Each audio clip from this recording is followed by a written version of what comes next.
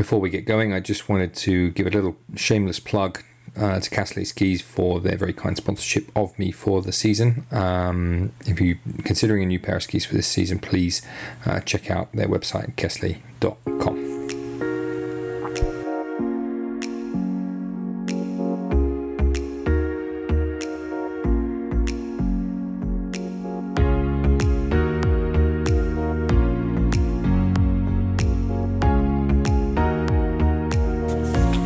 Welcome to episode 25 of the Ski Instructor Podcast. My name is Dave Burrows. I'm the director and owner of Snowsport Ski School based here in Val d'Illier in Switzerland.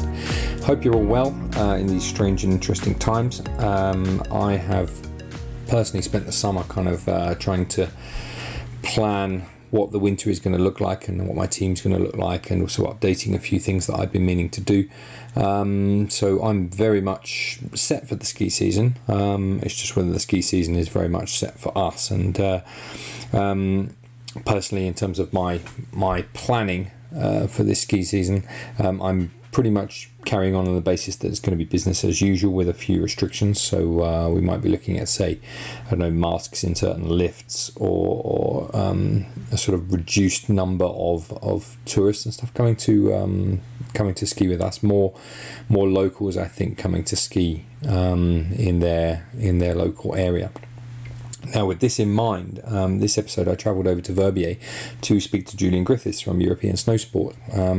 He has the heady honour of being the first person to get a second interview on the podcast, but we sat down to do something of a sort of a COVID special, with sort of various sort of summary of where we are to date and what we think the ski season might look like going forward.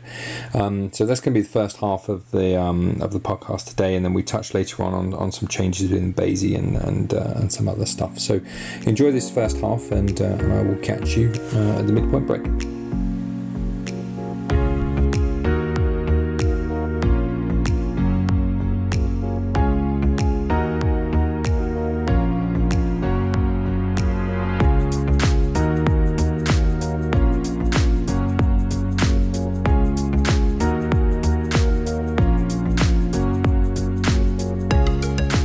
Welcome to the Ski Instructor Podcast for the second time. Julian Griffiths, European Snowsport, Verbier. How are you? I'm good. I'm honoured to be the first person to get a second episode. I mean, I've listened to, I think, almost all of the others, and it's been really nice to hear colleagues, people I've known for 20 years, talk about their early skiing life and how they got into it and their formative experiences. Because sometimes it's people who like run rival ski schools, or you know them in quite a tight like Basie trainer space or a ski school space, or they work for you or you work for them or whatever it is, and you suddenly get a broader picture of their life. So your podcasts have been great, actually. Really interesting. I ride motorbikes in the summer with Phil Brown of Impulse, National Schools Snowsport Association, and we talk a lot about this. Is sort of to try and get away from this concept of So nominally, I do a little bit of work in Verbier, but not much. I wouldn't consider us to be rivals, but I don't really care about that, because I'm here to kind of, my overall thing is to grow the skiing pie, rather than think of us as fighting over a small piece of pie. Yeah. Your organisation is massive compared to mine, so I'm not gonna go sort of necessarily. I don't see myself as a competitor, but I don't even think about it in that concept. We're all trying together as one big thing to bring people into this sport that we all love and teach them how to ski. Yeah. It doesn't really matter how many of us that are doing it, right? Yeah. So. Yeah. Let's start with some bad news or some sad news. Yeah, we've got to start with that. My good friend Danny McCabe, Lieutenant Commander Danny McCabe, who has passed away, and was so sad, and he was just such a wonderful guy. I don't think there's anyone I can think of who's come into ski instruction, done so much, done so well, has helped so many people.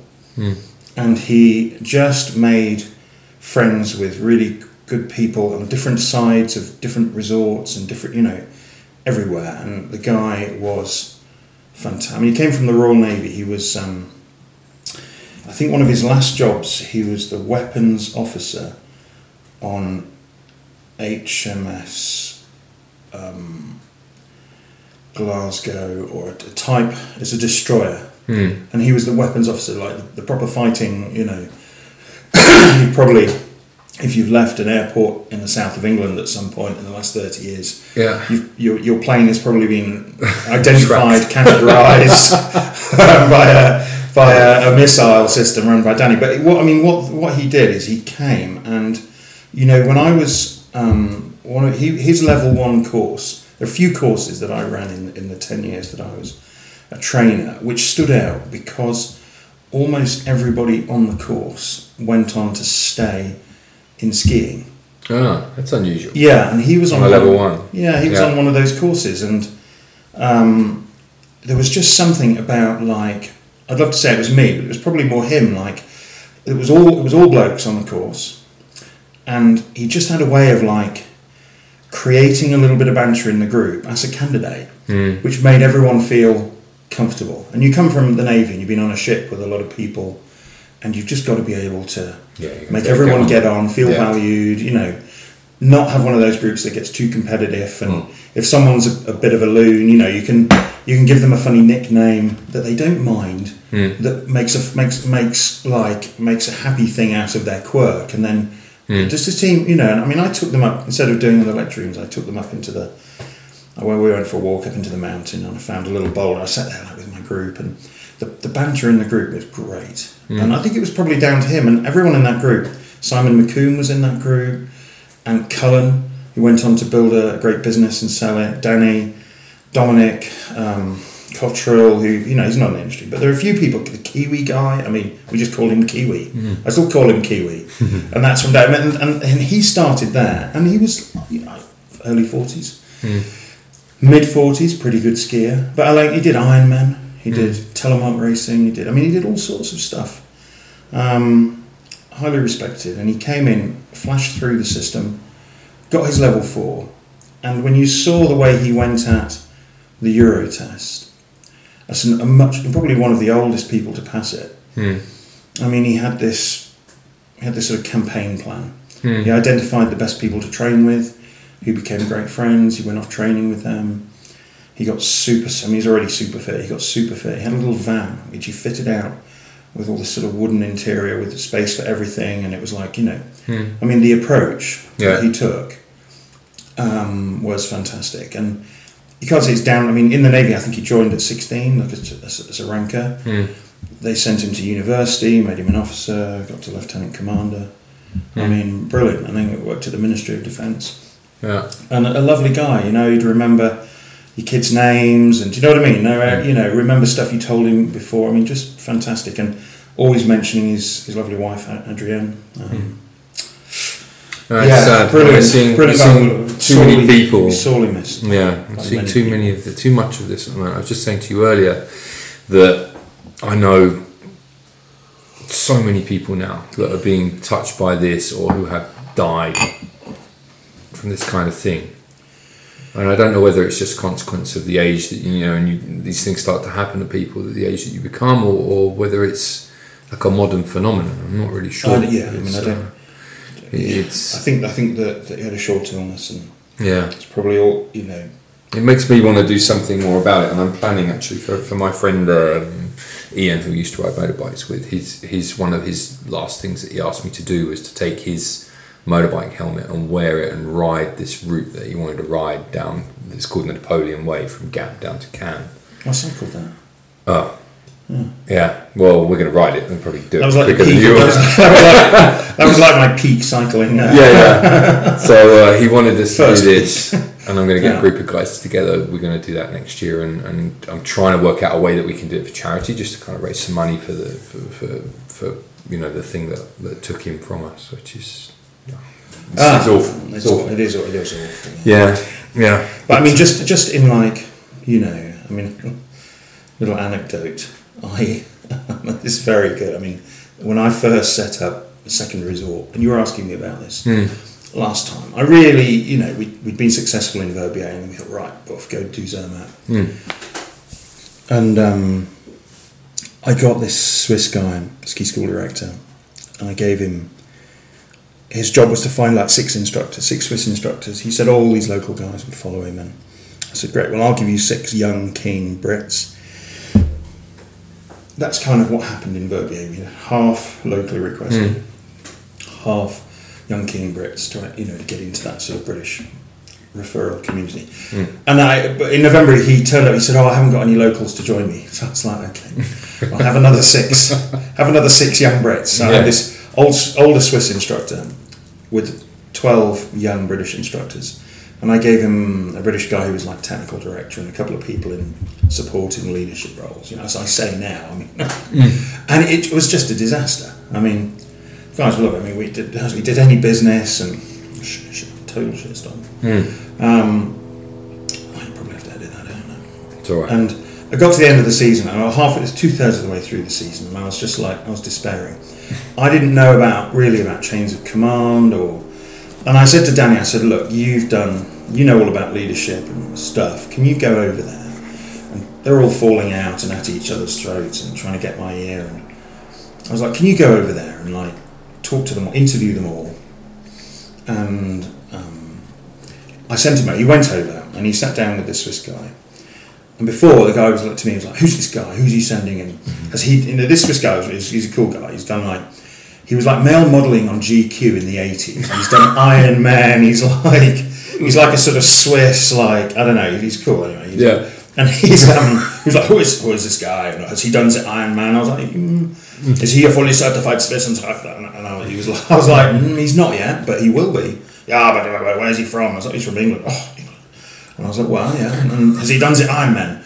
And I was like, he has done Iron Man. And he was like, oh.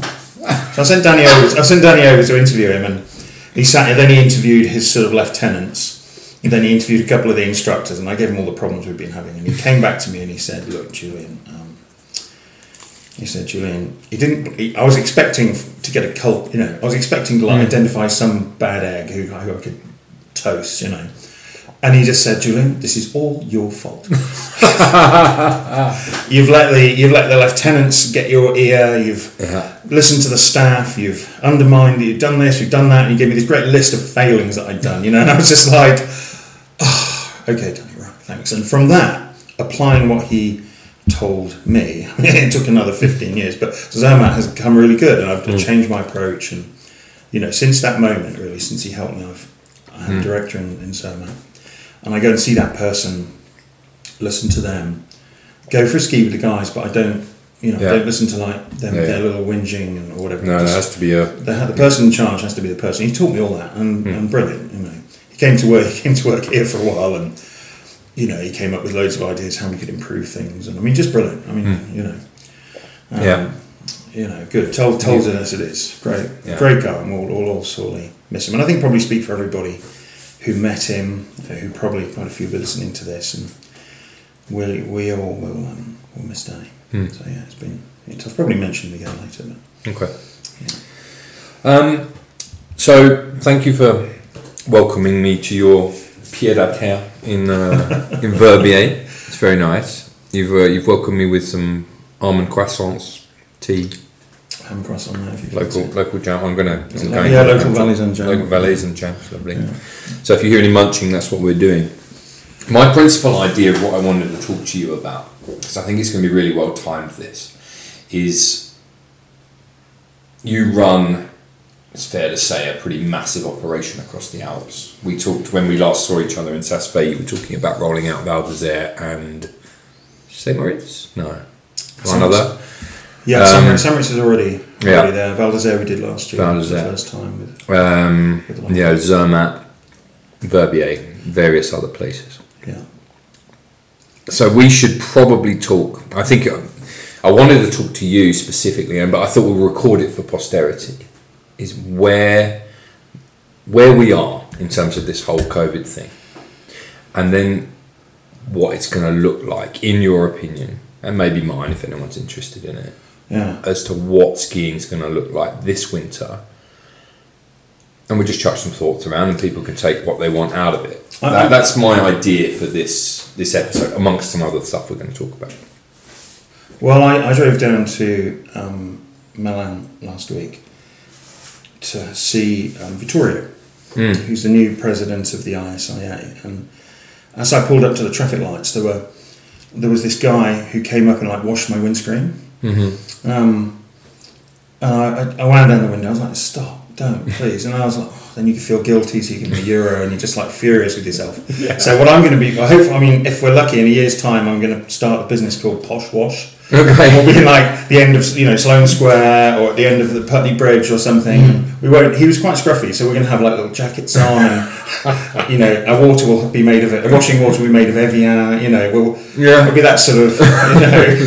I thought you were going to say, hopefully at this time of the next year, we're going to have a Euro to be able to give to that guy.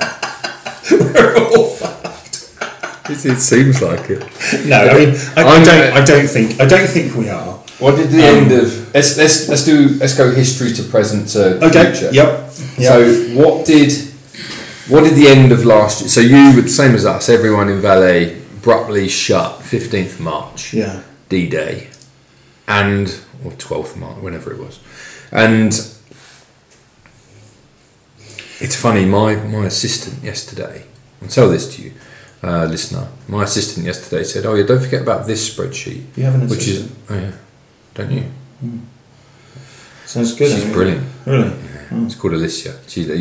I've told her yesterday she's never allowed to leave because I don't know what I'd do with that. I think she just applied for something.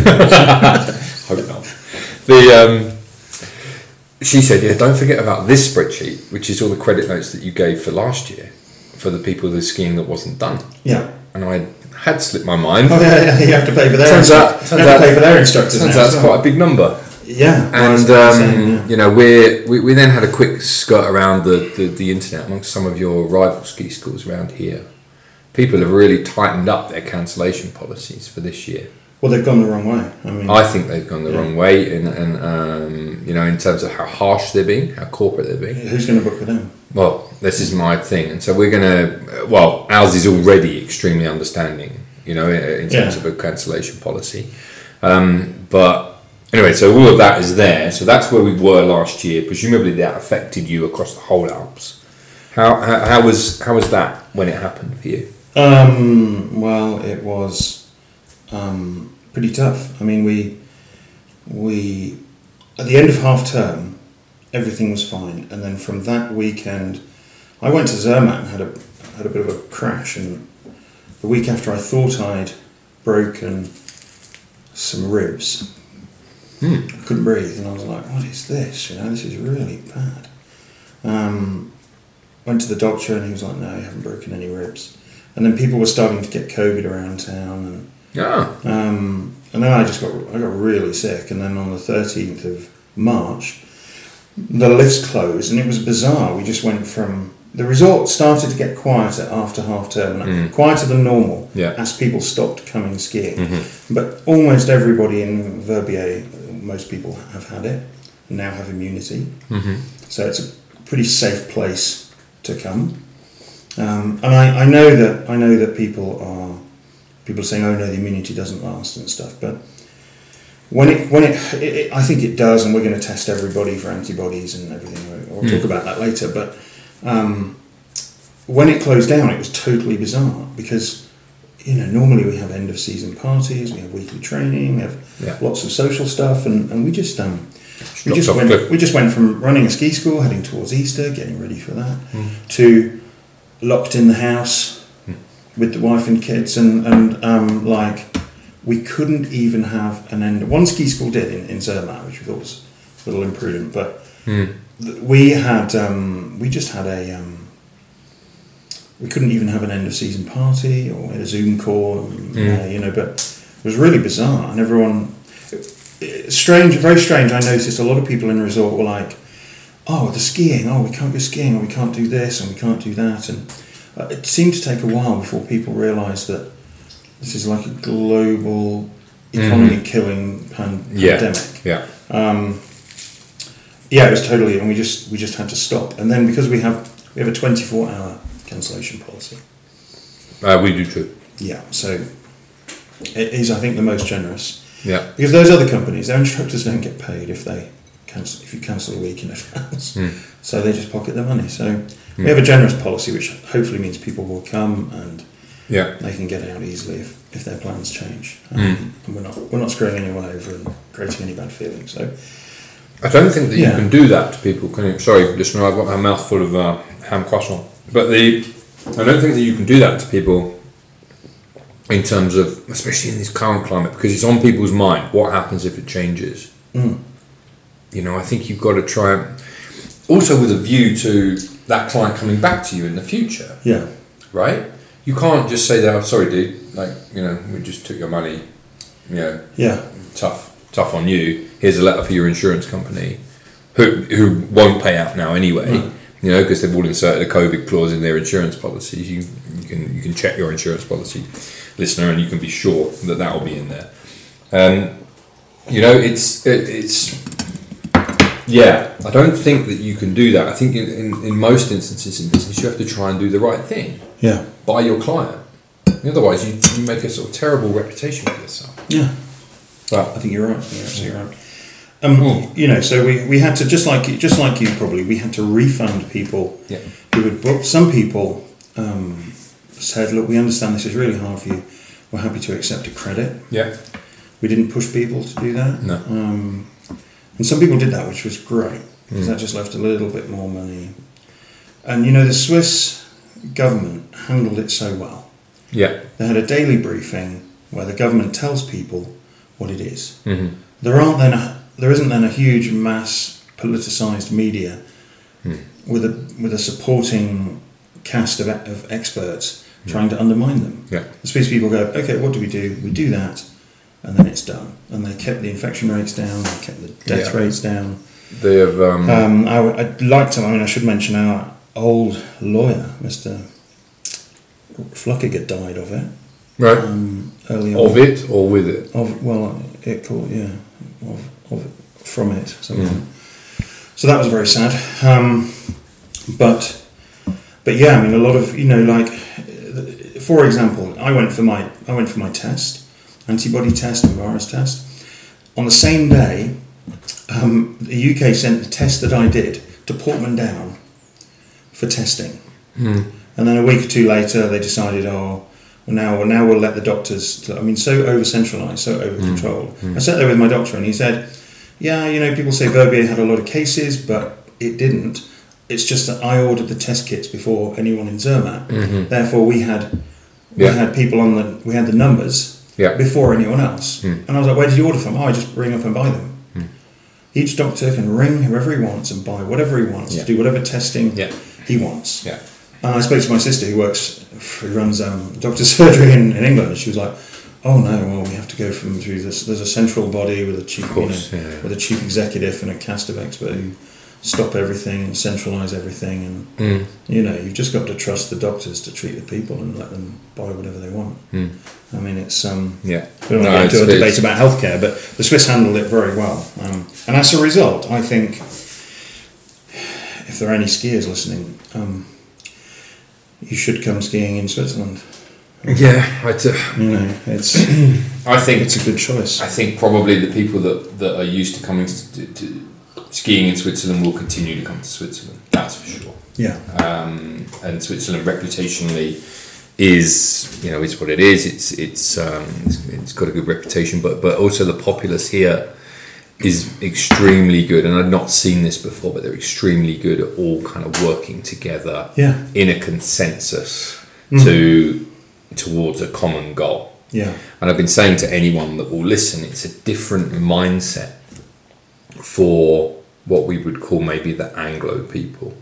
So Brits, maybe what you're seeing going on in the US, people are much more kind of individually minded. This is my sort of reading of the situation, and that's why you have was one of the reasons that you have the situation that you have going on at the moment in the UK. Is people just they're pretty bloody minded, right? I'm one of them, you're one of them. We know what we are, but it was curious to live through that time here in Switzerland, to see how everyone was just kind of, okay, well this is what we're being told to do by our government. But you have to remember that here in Switzerland, that comprises, the executive council comprises 7 people. It's not 652 people all trying to, posture and preen, right? Yeah. It's 7 people who are representing certain areas, but actually all of the authority is devolved to a cantonal and county level, Valaisan level. Well, Jeremy Paxman in his book, The English, talks about how countries with land borders like France have to respond, who have repeatedly invaded over history and face many, many threats. They have to have a very centralised system that can react very quickly. And, sort of little phrases like paternity, whatever they have, legality, these sort of like little cliches are almost part of their centralised system because they have to respond quickly. And where you're an island, and you face fewer external threats, and the power of the government is necessarily less, and people are more free. And he credits the geography of the UK as being the reason for Magna Carta, and then descending from that is power is less centralised. People feel more free, so you don't necessarily feel you have to do what the government says. But on the continent now, Switzerland, it is good because people do what they're told and they do follow it and they're disciplined. It's funny actually. It's funny being it's like the UK they could just do as you're told for a while and solve this thing. Well, I'm very much a stop telling me what to do kind of person. As you might have guessed, listener. And so it's very interesting for me to live here in Switzerland. To kind of, there's a lot of little rules here that I kind of rail against sometimes, but I understand why they're there. And the necessary, so I kind of allow myself to be slightly boxed in by those, whilst at the same time raging against them, Exactly, but I think if I lived in the Swiss-German part, I think I would be really, I'd be feeling really, really hemmed in. That's for sure, because they're much more strict there. They regard the guys in the French-speaking bit as like heathens. It's like a little Mexico, isn't it? Build a wall, keep the Valaisan out. I ski with a guy called Dominic in the winter, and he's from the Swiss German bit. He's a really Swiss German guy, and but hugely funny with it. I love the Swiss German. I think they're really, really cool. But he lives in the French bit, and when he goes home back to his village or whatever, all of his family say, "How is it over there?" Yeah. Over there, it's the same bloody country. Yeah. But how is it over there in this sort of wasteland of French speaking? It is embarrassing. I mean, they have things like, fewer people turn up for national service, and alcoholism is higher, and I'm a Valaisan now, official Valaisan citizen. So good for you. I should have sent off my application. Have you? Yeah. Look, you have to do the full test. You have to do the French test now. I'm married to a Swissette. Oh. So we shall see. But I think I definitely have to. I definitely have to have a policeman come to my house and interview me, which is fine because I'll probably know him. He will have arrested me for speeding or something like that. I think you have to do the full test now. That's fine. I went and sat the full brevet for that. It can't be harder than that. Can't be. How many seats are there in the Valaisan Assembly? Oh God. No. This is the thing that I will. That's what you need to learn. As a rebel, I will go and learn this at the last moment. Yeah.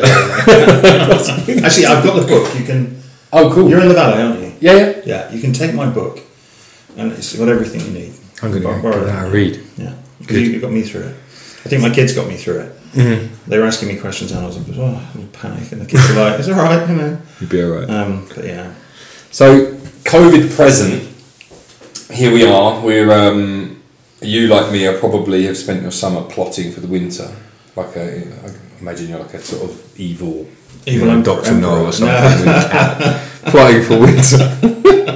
I've been trying to. Oh yeah, and you haven't seen the white cat hasn't walked through. No, not yet, not yet. And I'm like a monorail. Yeah.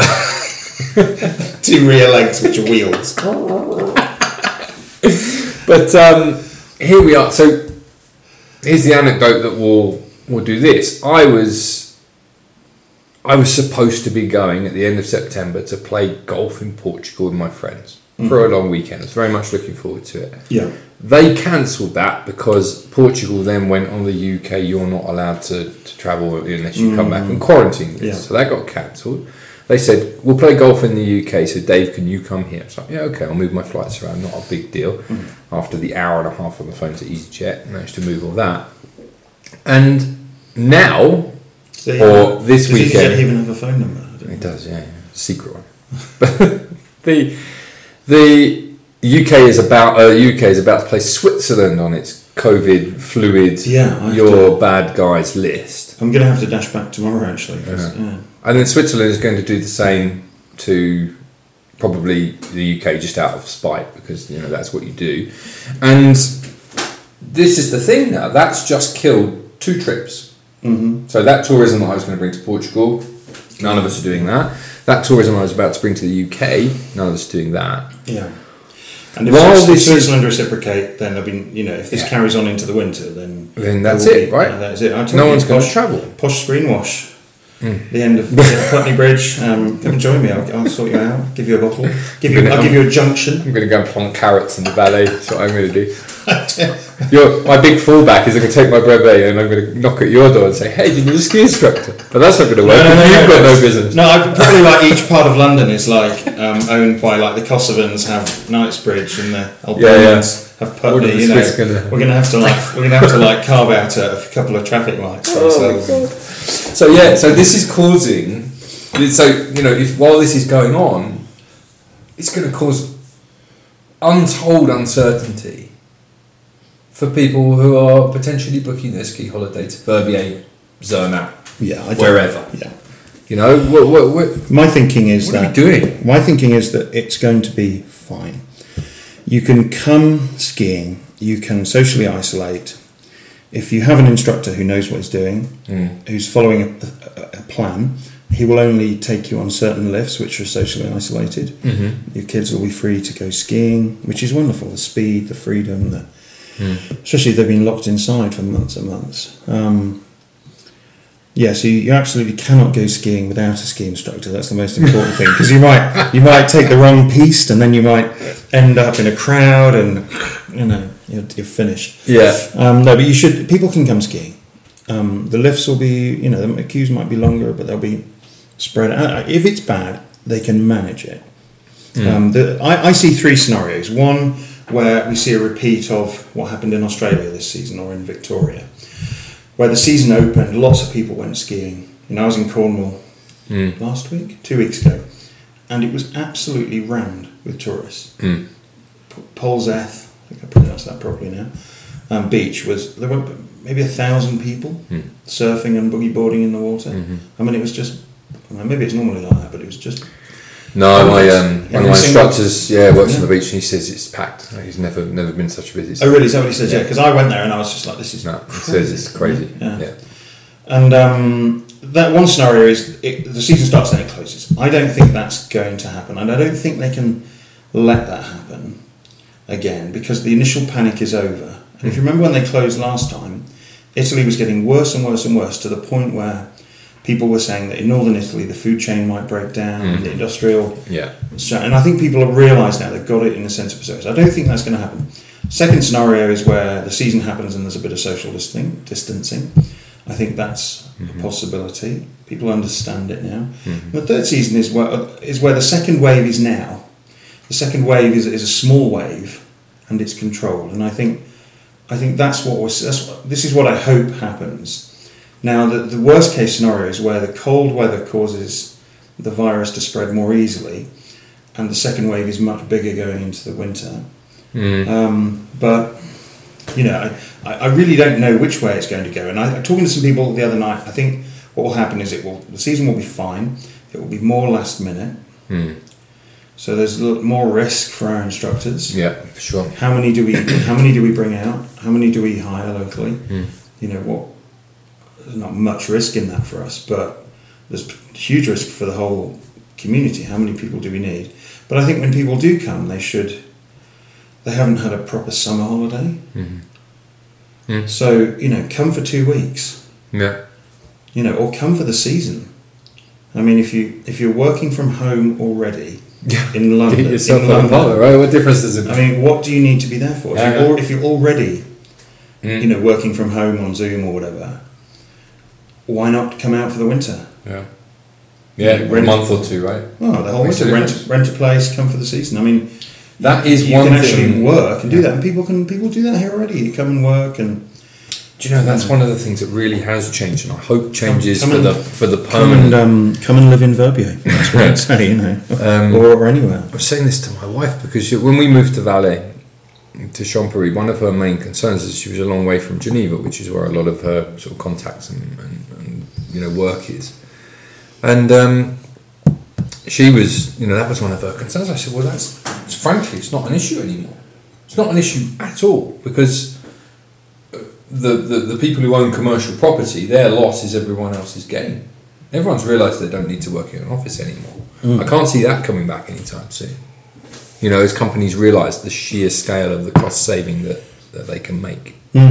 You think of all that commercial. I heard from a guy at Nestle who said they've scaled down the new building that they're building in Barcelona by 2/3. Wow. On the basis of this, because they just don't need it. They don't need the space. I let my office go in April, moved out in May, closed it. Yeah. And we've got the admin ladies working from home and the sales team working from home, and you can see I've got a computer on the dining table and working from home. I think you're absolutely right. People used to do that anyway, but I think a load more people have been shown that they don't need to be. They don't need to be in London. More like corporate bods, like the guys that work in big corporations. I think they've realised that they can just be just as efficient and get an extra 2 hours in their day because they don't have to commute into London anymore. Yeah. Yeah. Yeah, definitely. So so the season to you is kind of going to pan out in 3 ways. I personally think it's going to be fine. And I tell you that I feel pretty positive. I am pretty positive. Except we need people like ski news websites and people like that to not clickbait the fear unnecessarily. I saw that yesterday. The guy on Skipedia did it. No, not Skipedia. I'm wrong. What's the other one? Planet Ski. Might have been that one. There was a guy who did a really clickbaity one yesterday. I didn't see it. This is just rubbish, you can't do that. You because people are already worried enough about their ski holiday. You can't just do that. The sort of clickbaity headline was really disappointing. It wasn't Skipedia. I'm sorry, Ian, that wasn't you. It was someone else. When I was in Cornwall, I was in the post office, and there was this TV in the corner, and the piece, daytime TV, they were talking about: is it safe to go abroad? Yeah. And to people in the UK, the idea that you think the risk is abroad, the risk of dying is so much higher in the UK. If you want to escape COVID, bring your granny over here. Yeah. I mean, don't come here. Don't. The idea that somehow going abroad is going to be more dangerous. Yeah. The danger is at home. Come out to escape it. No, my view on the ski season is that there won't be, or Switzerland in general, for sure. I'm not sure about the other governments of Europe because they're a little bit more central than Switzerland is. But I think that there cannot be a second lockdown because you will trash and send bankrupt so many businesses. And they know that. And governments need the tax revenue. So you can't do it the same way that you did it last time. Yeah. Because it will kill the ski. They've already lost an entire summer's tourism industry. Yeah. I mean, like if you think of all the tour guides that who normally are just showing Chinese tourists around. And you see that a lot in a place like Zermatt, Montreux, on the Riviera. These people are packed all summer showing people around from groups from China, Japan, wherever. Yeah. That's not going to happen. That's been lost. That's gone for this summer. Yeah.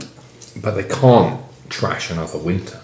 They can't. They can't afford to because 50% of all of the restaurants and bars will close forever. Gone. There'll be ski schools go to the wall. There'll be people going personally bankrupt. I mean, in that scenario, I think you know, I mean, however bad it gets, maybe this Danny's legacy, you know, it's not as bad as it is for,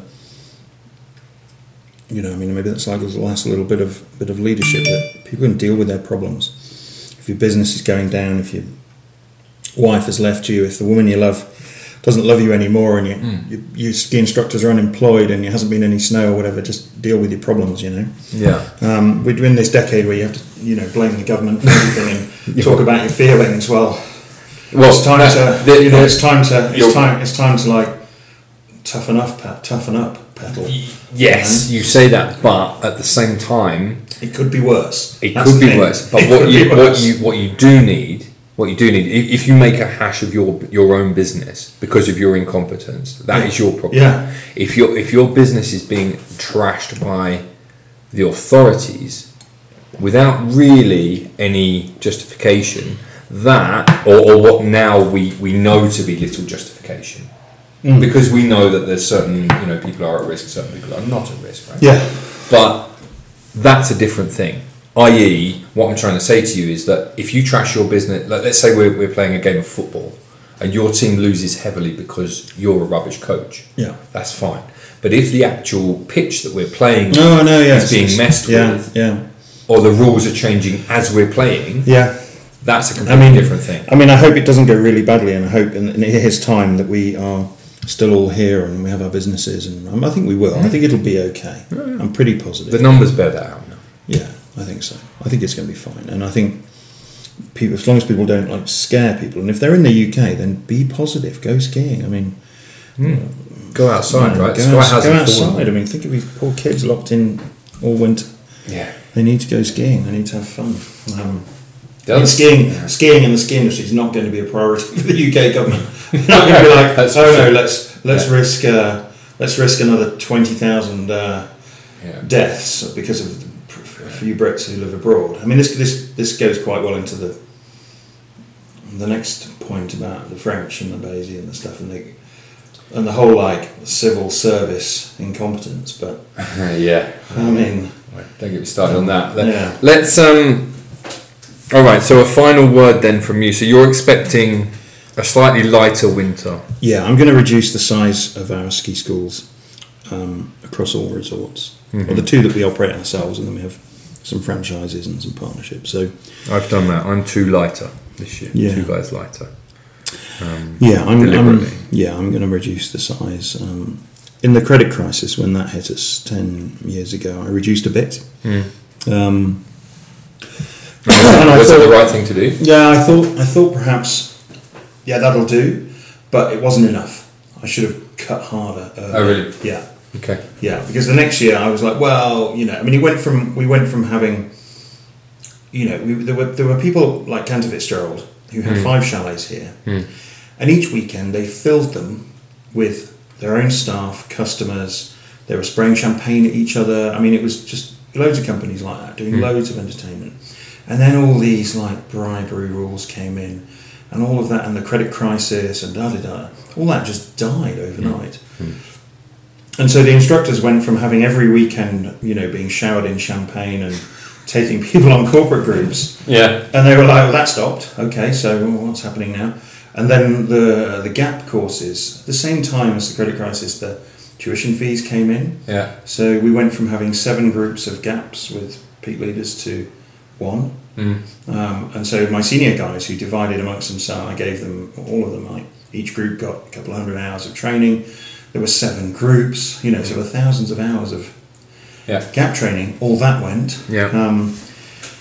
And so I really should have cut harder then. So I'm gonna let the team reduce in size. I may not have to.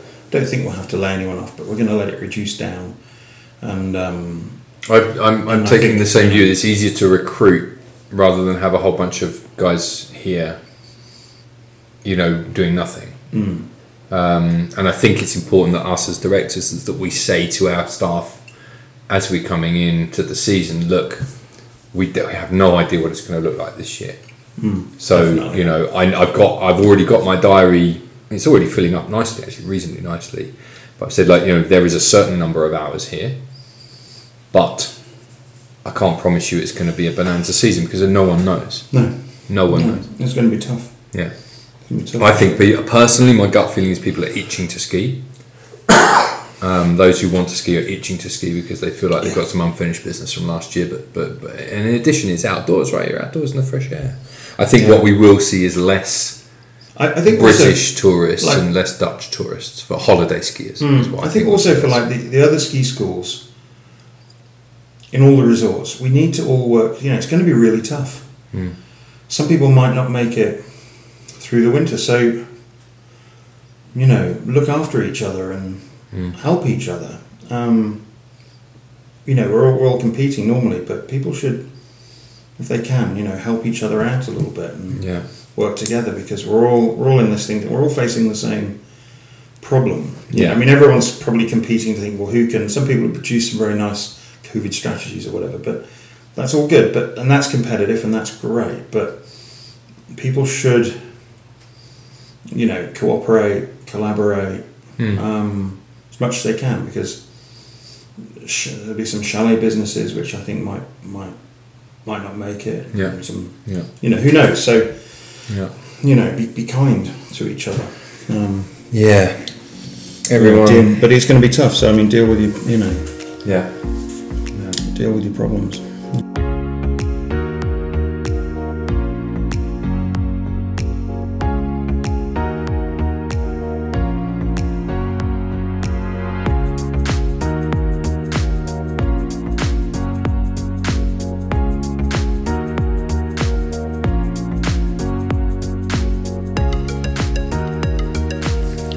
Enjoy chatting to Julian, and I think that comes through in this video. He's a funny guy, and I really enjoy spending time with him. And there was some very, very kind words in there, about Danny, and it's a real loss to our community as well. With the second half, we then carry on and we talk a little bit more about the changes, like I said, that are happening with Basie and certainly with specifics to getting yourself declared to work in France if you haven't already done so. And you can reference back to the Simon Butler episode of the podcast for more information about how to do that. We talk a little bit about Switzerland and how the British ski instructors are going to be affected by that. And finally, we talk a little bit more about the book that Julian has written in lockdown. So that's going to be interesting to see when that one comes out. Just a quick hello to Hubert Beaumont and Simon Christie. Thank you for getting in touch. I really, really appreciate the emails that you guys have sent to me. Especially Simon, who was talking to me about skidding, which, yes, I agree with you 100%. So that's really, really cool. So the next episode is already in the can. It's already been recorded. In fact, I've got 2 coming up for you, and that takes us in a Swiss direction and an Austrian direction. So I'm very much looking forward to getting those edited, and I'll get those out later on in September. But for now, enjoy the rest of this interview, and I'll see you on the next one.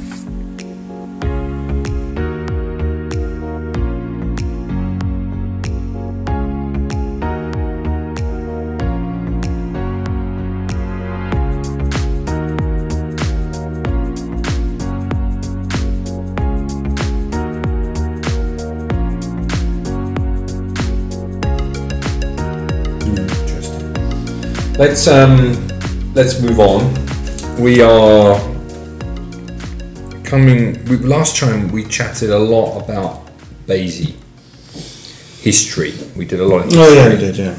I did notice on your mantelpiece there. This is going to segue in really nicely. I saw the. It's not a mantelpiece. What would you call that? It's a shelf. It's a ledge. Ledge. Picture ledge. It's called a ledge. Yeah, it's okay. A picture ledge. Yeah, you're right. There's no fire below. I saw the ski cocktail thing, patch. Ahead of its time. Which links us into our mutual friend Jean-Yves. And talks about this kind of big shift, this sort of seismic shift contained in that little paragraph of the press release that Basie put out. Wasn't even a press release, a webpage. About the fact that they seem to have accepted that there is a declaration process that British members can and could have been doing. I mean, let's be clear. the reason that anyone who has done the Euro test or has been training for it had to do it is because you were told, and it's, why did you do it? Because it was on the website, it was a box to tick, and as you went through your courses and became part of the industry, everybody else was doing it, and they all told you to do it. Hardly anybody went to the French government and said, what are the rules, how do I do it? Apart from, after he met Jean-Yves, apart from Simon Butler. Mm-hmm. And the process has always been there. It's just that in the beginning, when the Euro test was done, when Dave Renouf, who is French, did that deal with the French, it basically sold all of the members short of their full potential. So if people had followed, and people have followed, what it says in the French law, and if their civil servants had treated those applications properly, which they have to, and of course they've tried not to, and Jean-Yves has taken them to court, many, many more members at all levels would be allowed to work in France. That door has always been open. It's held really tightly closed by the French government. But finally, I mean, it's ironic, isn't it? Right at the end of our time in the EU, which gave us these rights, right at the end, the cases have been won. People can start to work there. There's a way for all members to put their dossiers in.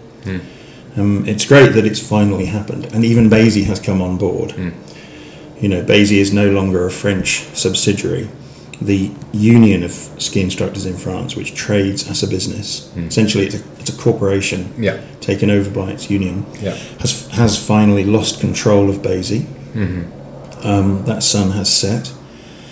And that influence over us and our association enabled them to persuade our members that they had to follow this other procedure which protected them from foreign competition. They did the same with the Spanish, the Czechs, the Dutch, the Danes. They went around, and each time they gave a few senior members, 200 in our case, less for the Czechs, 16 I think, members the right to work in France, in exchange for which each system said to their new up-and-coming members who know nothing, because they're brand new each year, this is what you have to do. They essentially become the gatekeepers. And we'll train you to do it. And charge you accordingly. And no fault of those people. I've no great big conspiracy, and a lot of friends, everyone else in the industry, Eurotest, yeah. Congratulate my guys who do it, encourage them, because they have to. They kind of have to do it to get the level 4. Even though I would always pay people as a level 4 when they were level 3 with everything but the Eurotest, so I never recognised it. Weirdly though, those people who got paid as level 4s then, when they got it, were very much like, well, now everyone else has to do it. But because of course, actually, the political side is always much more important to people than the actual teaching. Teaching skiing side. But so finally we're there, and the group of people that through whom the French use their control have nearly brought BASI to its knees and have gone, luckily. They made all of them? Not quite. But they made a grubby attempt recently to come back. I mean, it was replete with all the usual features of their operation manual. A compliant admin lady who's willing to sacrifice her own reputation to try and burn their enemies. You know what to look for. There's all the usual, it has all the usual features of that group's way to operate, and luckily for everyone in BASI, the chairman now has managed to get a board together which acts as a board, because the board represents the members, the chief executive reports to the board, the staff report to the chief executive, one of those staff members is the head of the trainers, and the trainers report to him, he reports to the CEO, he reports to the board. Is a structure. And if you're on a course with a trainer, you're there, and there's steps above you. And what happened historically is that got reversed. So it's like the board worked for the CEO. And the more that happened, the more he could sort of say, well, look, let's just brush this under the carpet and I'll let you write a bit of the manual or something. I'll let you do some working group and you can have £200 a day and you can jet off here and there. You know, I mean, I feel sorry for the domestic airlines in the UK now. You know, there must be a few flying backwards and forwards. Yeah, the air miles balance will start to get, start to drop. But I mean, it is good. It is good, and I think the only lesson you get from that is that if you tread on people on your way up, sometimes they'll be waiting for you on your way back down. I mean, it's good. It's good. Finally, we got that. I mean, ironic that on the French side of it, that it's as we leave the EU. I mean, maybe like they're doing with Switzerland, there'll be some sort of free movement. There'll be some sort of free movement thing with the French. Yeah. I mean, there's 500,000 of them in London. And what are our requirements? Well, our requirements are what? I mean, we've got 5,000 members, 200 of whom are allowed to work in France. So if all the people put dossiers in, there might be 1,000. So that's great. I mean, we're happy to let your people come and work in London, and we'd just like 1,000 tickets for ski instructors. Wouldn't you? Maybe they could wrap all that up in the fishing thing as well. But what they need to do, what Basie needs to do now, is get in amongst that. And all that stuff's going to get traded. I mean, we're not just going to isolate ourselves completely from the continent. No. There will be some sort of horse trading. Well, your fish, you get the waters off Guernsey, and well, okay, then we'd like the golf coaches, the ski instructors, and it would be nice if some of this was sorted fairly soon. It's almost September. Yeah. Now, I tell you the reason I say that, and we're going to digress slightly back into, because you mentioned this sort of Swiss free movement. I keep going to the commune. And I say, hey, what do you know about what's going to happen to my all entirely British team of ski instructors after 31st December? And they always say the same thing, is that we don't know. Yeah. We don't know, because you know that you have to announce, obviously, your instructors on short stay, 90 days. Quite a lot of them now live here, and but Swiss or have permits or whatever. Yeah, but what happens after that? I suspect that they will continue to use that website and put a British exception in. Because that's supposed to be for European nationals, isn't it? Yeah. To come and declare themselves to work short term. I suspect they'll just continue to use that, but have the UK guys in there, and the UK will be allowed a 90-day thing, and that will just carry on, because it's the least amount of paperwork that you would have to do. Well, last year I read in that the have you heard anything different? I mean the called cutely named Mind the Gap agreement between the UK and Switzerland allows for the workers' right to continue after the end of the adaptation period, what's it called? The transition period, which ends at the end of December. Yeah. So that will end, but it will continue with Switzerland. Now, when that happened last year, we were up against this December deadline. We spoke to 4 or 5 people at the embassy. They spoke to people in the government, and it reverted to a quota system. Okay. And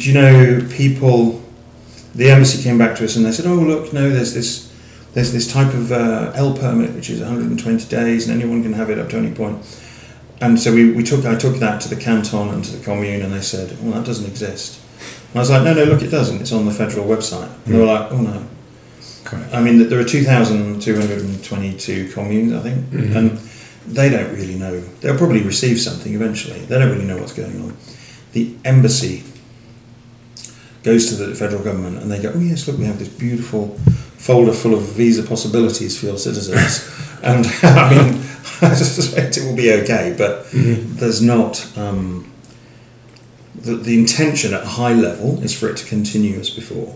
Yeah. If it goes to a quota system, I don't rate the ski instructor being a priority when it comes. If people want pharma companies and finance and so on, they want to bring people in. Yeah. Who will pay more tax, I'd say. They probably will win. But I think the intention is that it will work both ways and it will carry on as before.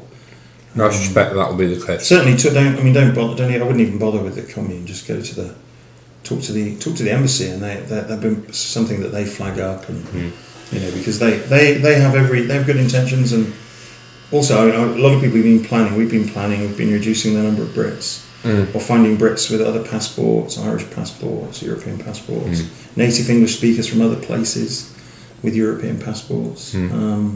We have been planning for it, and I have reduced the number of Brits. Okay. Because I think we're probably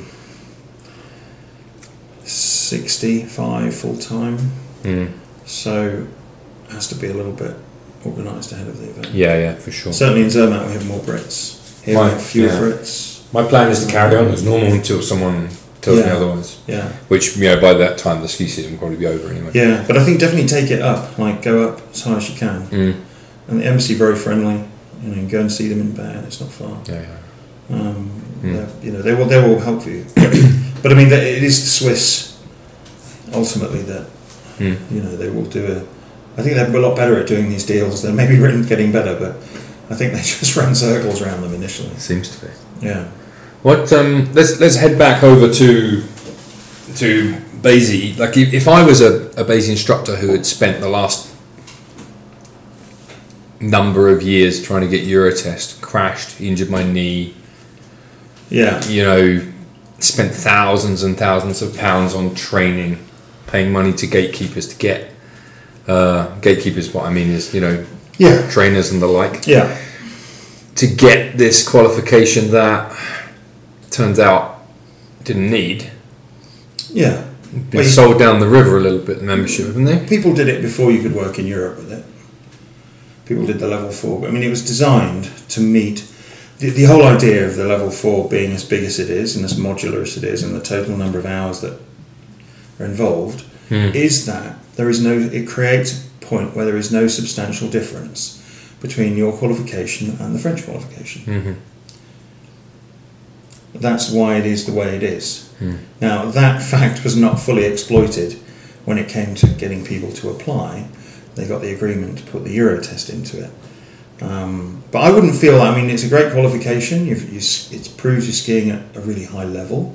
The people that deliver the courses deliver them really well. The assessment is fantastic. The training body is good. And the qualification is respected around the world. And you are a good skier once you've finished it. That doesn't change the way you can work, when, by who, what agreements, whatever that. None of that changes the fact that you have a European level full cert qualification once you've finished it.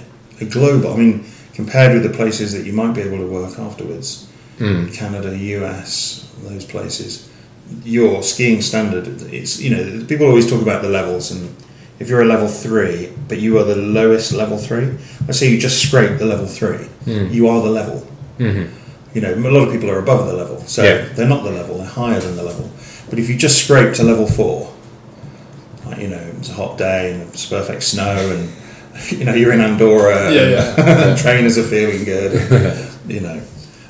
you just scraped it, like boom, you're just at the level, doesn't matter where you pass. That level is already a really high level.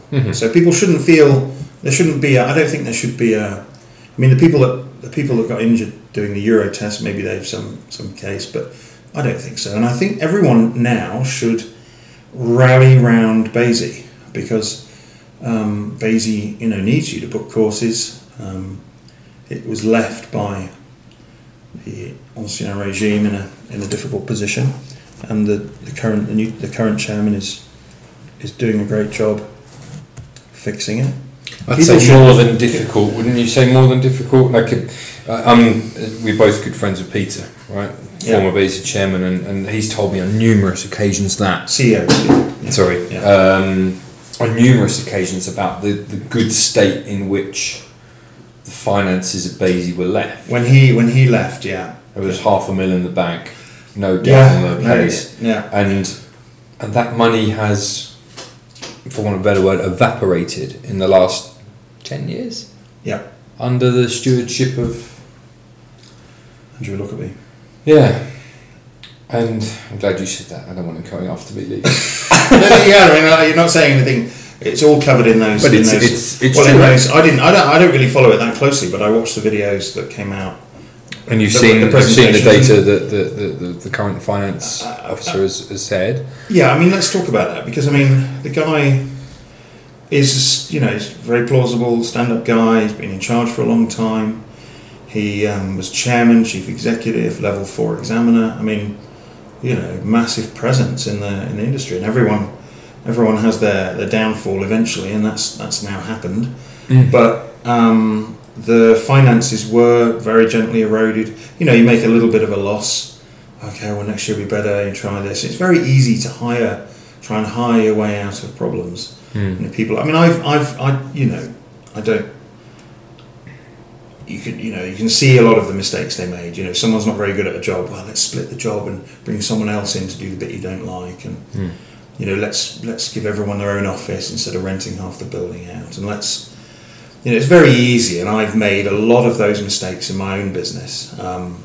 So I can easily see how it would all the political, like, intra-factional kind of nonsense aside. It's very easy to make all those mistakes, and especially if it's not your own business. If you're a CEO of something that you don't essentially own, you know, the consequences are less harsh if no you skin fail. in the game. But yeah, it is. You can see all those mistakes, and I don't think we need to like roast them for that too much. But it is in a precarious situation, and people need to rally around now and support it.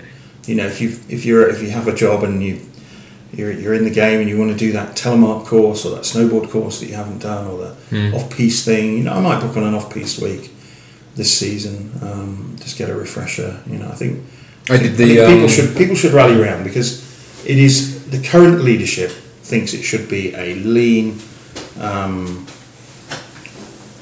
training and assessment body, more on the assessment side, I think. Its purpose is not to make a profit, but non-profit things still have to make a little profit and build up a reserve and be financially stable, and that's all it should do. It's not a business. It shouldn't be trying to take over China.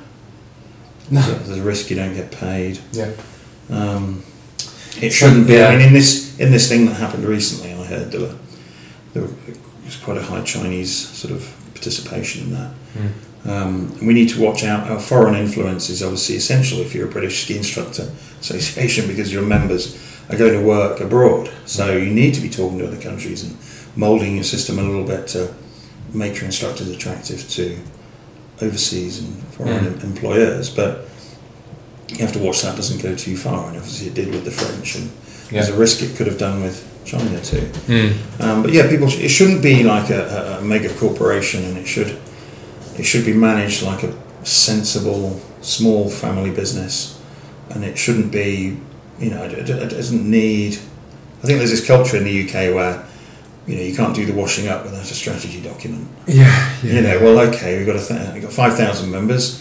They all pay £100 a year in membership, and some of them do courses, and you know, it just needs to be sensibly managed. It's funny you should say that, because I've just come up. Well, it's two things. So one, I did my bit. I did the online video analysis CPD. Very good course, well delivered. Yeah. Really enjoyed it. And actually, I did a lovely. I think it must have been the start of last year.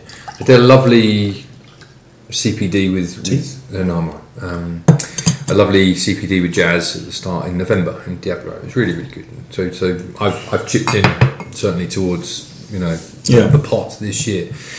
But I've just come off of one of the BASI working groups. On Tuesday we delivered. So internally, BASI is doing a sort of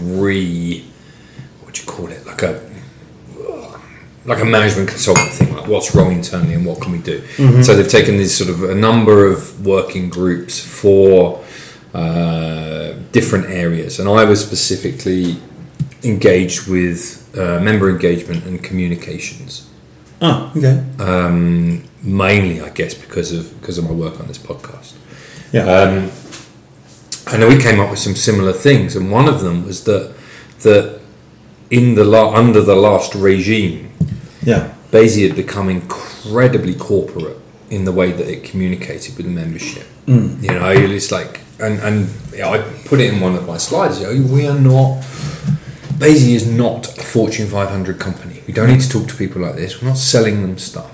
We are. There is an organisation just for giving out tickets, ski instructor licenses, and that's what you do. And furthermore, you're not speaking to as many people as you think you're speaking to.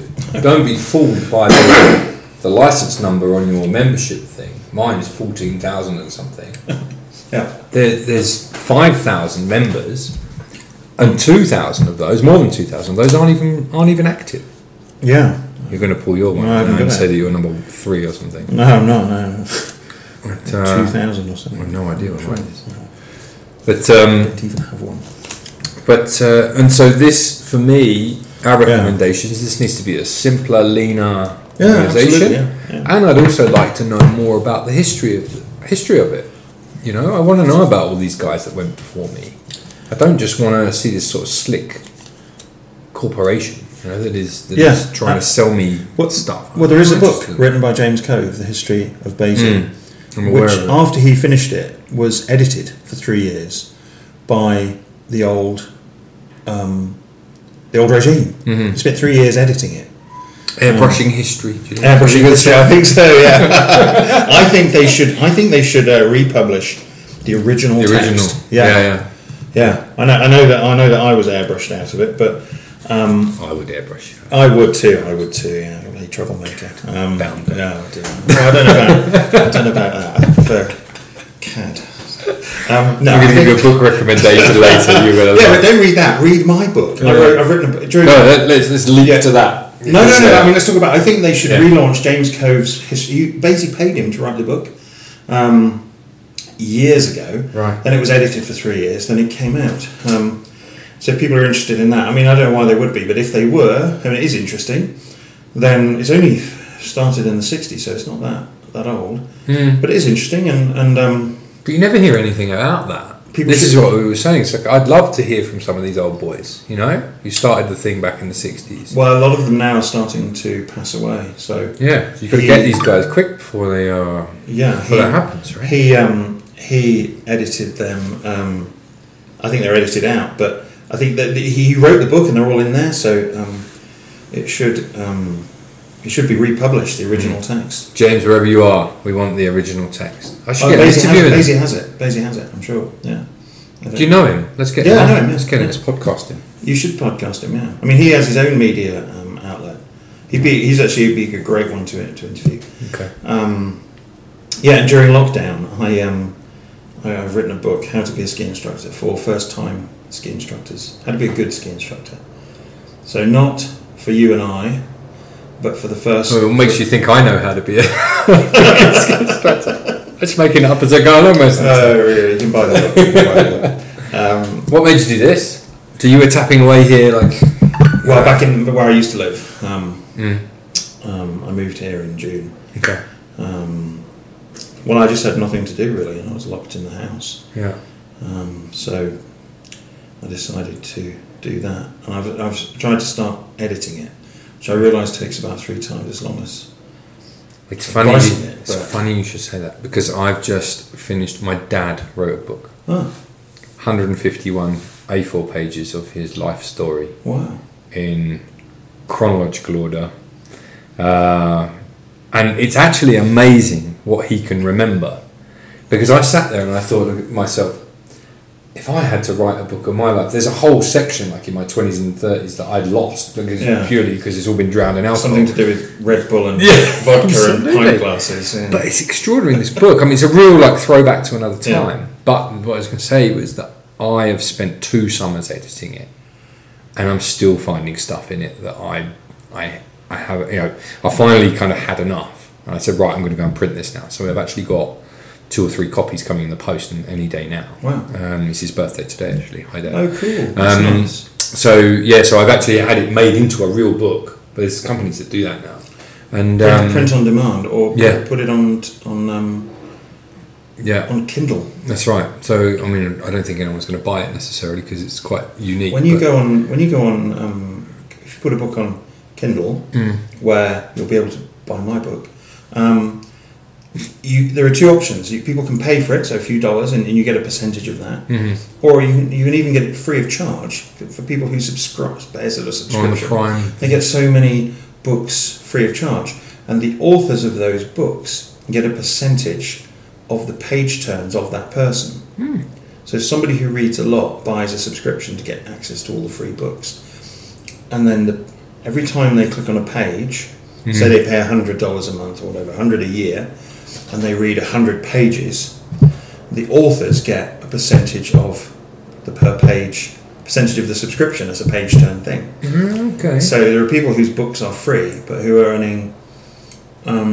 Some of them earn like over $100,000 a year. Okay. Just from, and they then try and get to these mad reader niches of people who buy the subscription. Yeah. You know, weird like romance niches and stuff. You know, but there are like, I mean, you've been on there. There's just books about. Yeah. So I just intend to put my book is just for people. You know, imagine like, I don't know, a guy or a girl going to be a ski instructor. And their aunt is like, oh, that's exciting. They go on Kindle and they're like, well, I'll buy him that book. So it's aimed right at the very first step. What's it called? How to be a good ski instructor.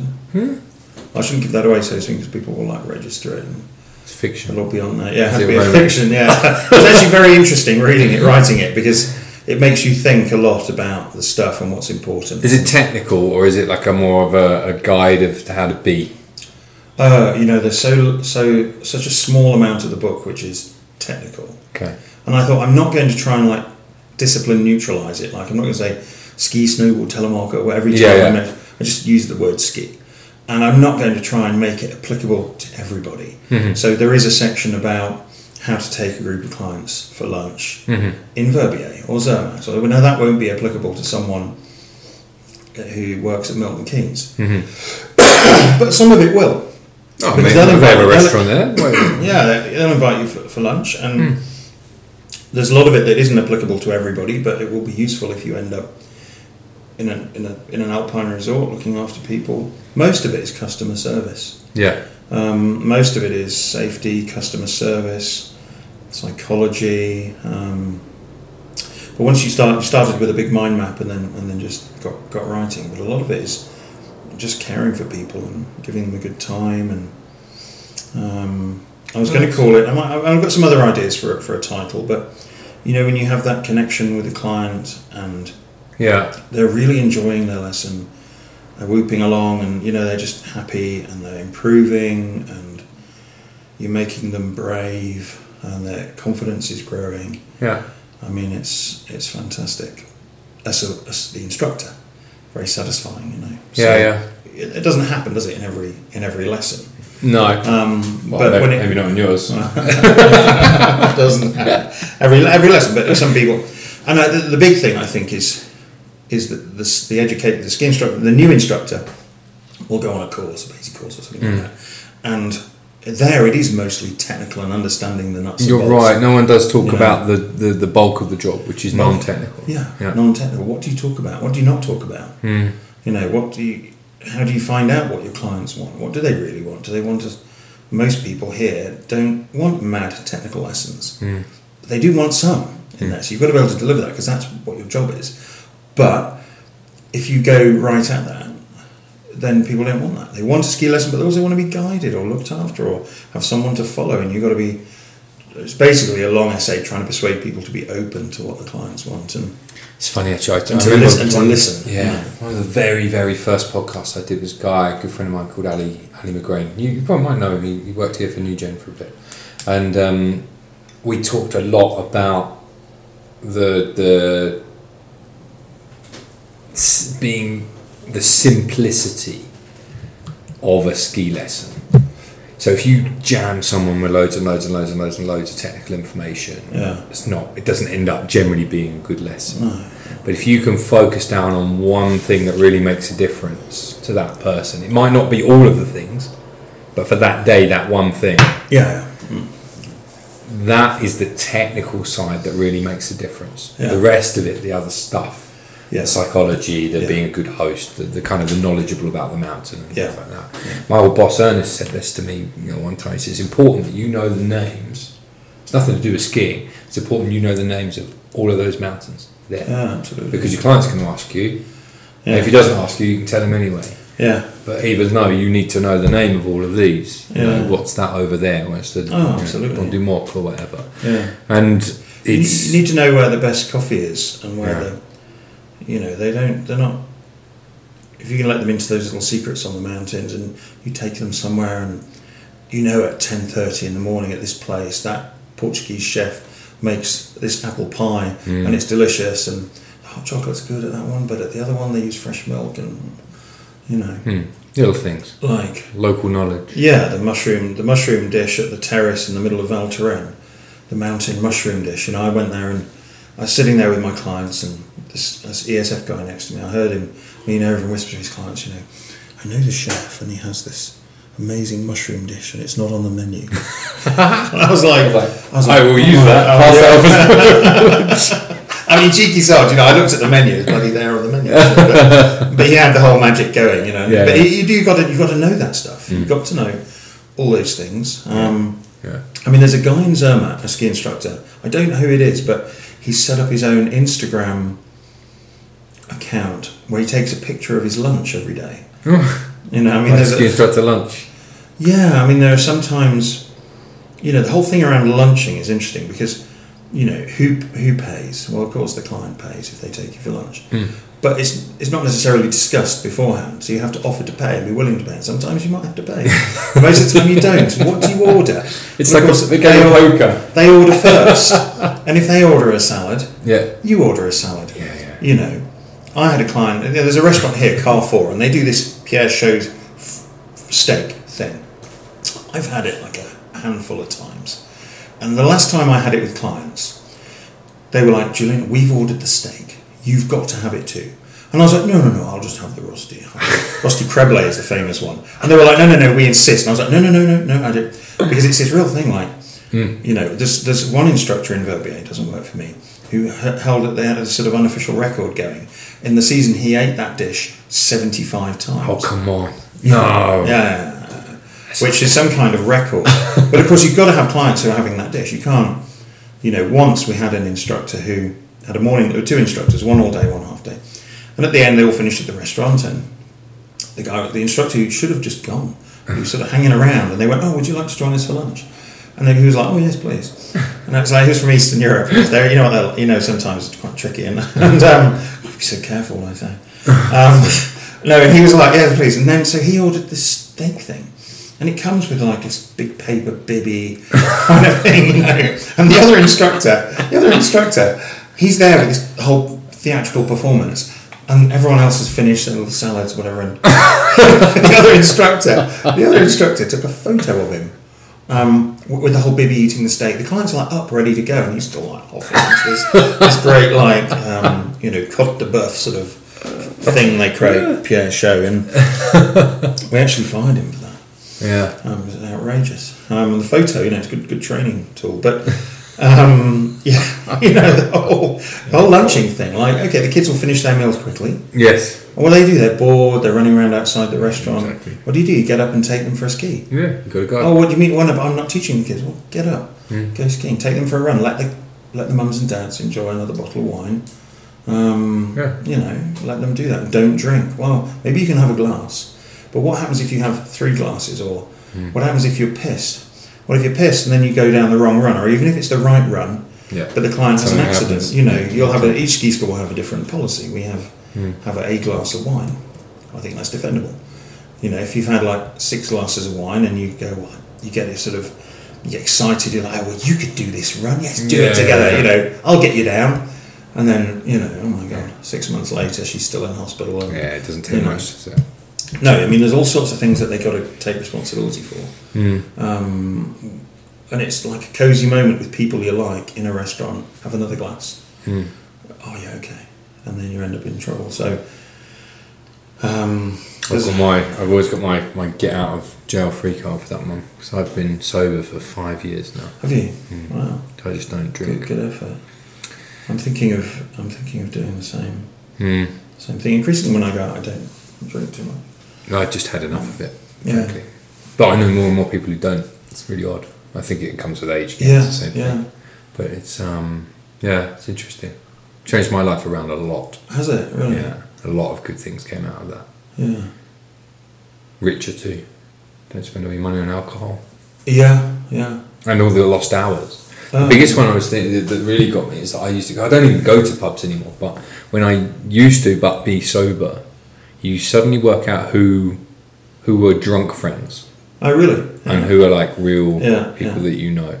And it was really interesting to find. And some of the resentment from people that sort of resent that you stopped. You know, that was a really strange thing interesting. too. Yeah, really strange. Really strange. So, a book. Can't believe it. I feel like I've wasted my lockdown time now.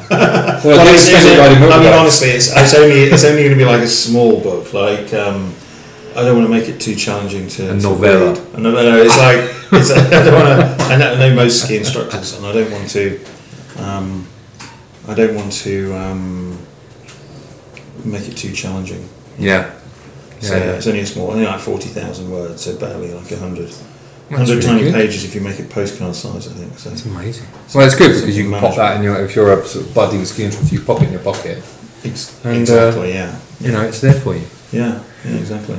All right. Is there anything we haven't covered that you'd like to talk about?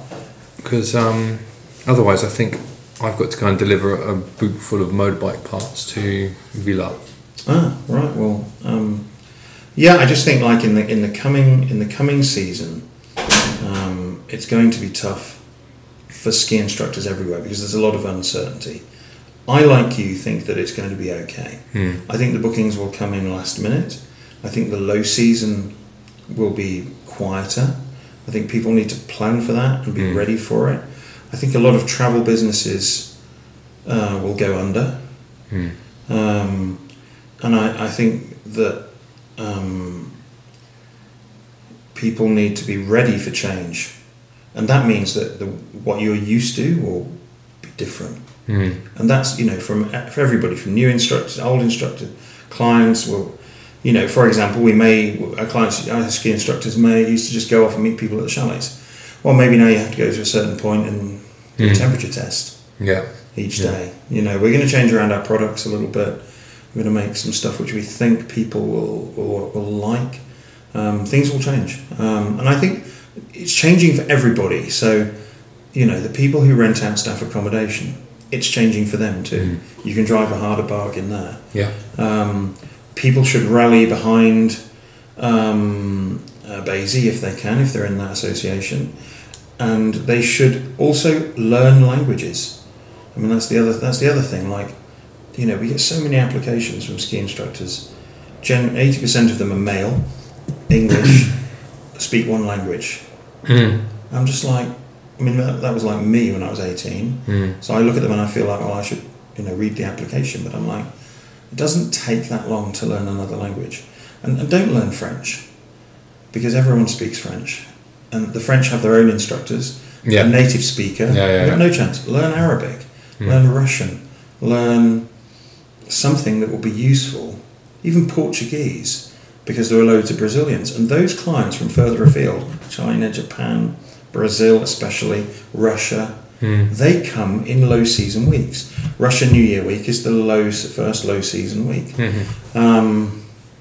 And be open to, those clients when after this is all over, and we've seen this trend away to more long distance travellers from different places, people have different cultural expectations. We had one client last year who landed in his helicopter, had an instructor waiting at the top for him. He'd flown in from Russia that morning, and his wife got out of the helicopter, and put a snowboard on the ground. I mean, they literally come straight from home, east of Moscow, and the snowboard slid away. The instructor couldn't catch it, and it slid like 400 metres down towards Verbier. So the husband went down to get it. This is not what you dream of, is it? When you book your jet. This is not advice you'll find in the book. It's how to deal with this. Your jet and your helicopter. And he's down there struggling across the off-piste, and I get down there and he's we get the snowboard and we're on the way back up the T-bar. First I said, we'll take it round for your wife, and he's like, no, she come and take a look. And I was like, well, it's very difficult. It's chopped up, sunburnt, off-piste, all sastrugi, And I was like, well, she might find it difficult. It might take her a long time. I called up the instructor. I said, well, you wait. And I said, look, let's go and let's take the T-bar up. Let's go and give her the snowboard. And he was like, okay. So we're on the T-bar, and it's a female instructor. And he said to me, you've given me this instructor, a girl, and this is good for for my young female child. But for my son, he will not listen to women. You must give me another one. So I was like, well, I can't. This girl's got a week of work. And I was like, well, I can't do that. But I could give you another instructor. And he's like, yeah, fine, no problem. You know. And that vein of like behaviour and cultural difference was really difficult for the instructor to cope with. Mm-hmm. You know, people need to diversify, and especially those guys. I mean, I envy a little bit the guys in France who are like independent, or they're there with a buddy and they go to ski school, because like they get one booking and their season's the same as last year. Yeah.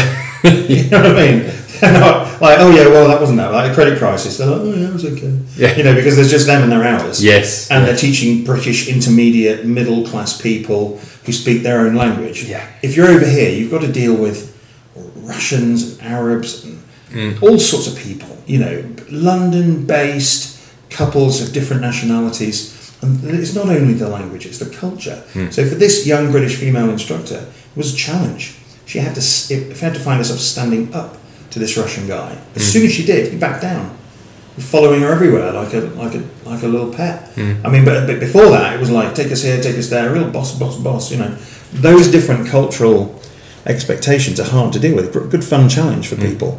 But you know, I mean, on top of the COVID, there's obviously the Brexit. You know, we've got the practical problems of COVID, and we might do temperature testing every day, COVID testing every week, or even every day. I'm even looking at a machine for COVID testing. You know, there'll be practical changes like that, but there'll also be these different challenges with getting people from different places, and so I think just people need to be ready for change. And British instructors, who I know are most of the listeners, need to be ready for different things. You know, like just teaching that narrow socioeconomic group in a medium-sized French resort that's very, very comfortable. Teaching them skiing on a 2-hour lesson because you're trying to maximise your yield. Yeah. You know, the world is changing. You know, you've got to get ready to be working in different places, teaching different people who have different cultural outlook to you.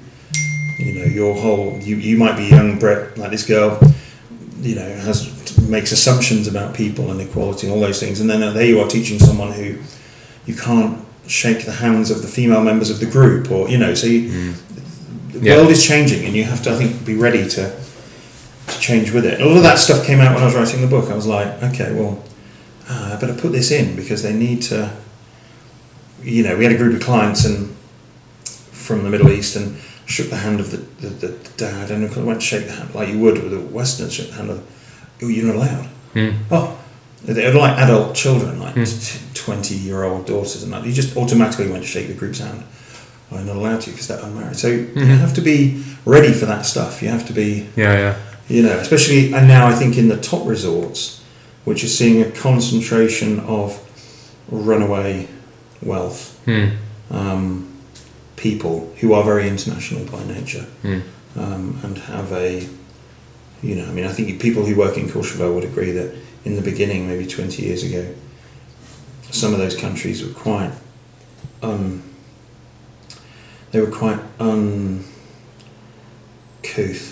when they went to eat out. But now, very civilised, very, you know, I remember teaching Brazilians when I was in my early 20s in Courchevel, and I was just shocked how rude they were. But now I think, you know, people are more educated, more international, and the instructors hopefully can cope with that stuff. But I mean, that's not my main message. My main message is like we're in a shitstorm, and people need to be ready for change. You know. Adapt or die. Yeah. All right. Well, thank you very much. Thank you for your time. Thank you for having me. Yeah. No, pleasure. I really appreciate it. Only guest so far for a part 2. I'm very honoured to be the first one for a part 2. I hope if anyone has made it this far, then I'm very honoured to have so much of their attention. Good. Thank you.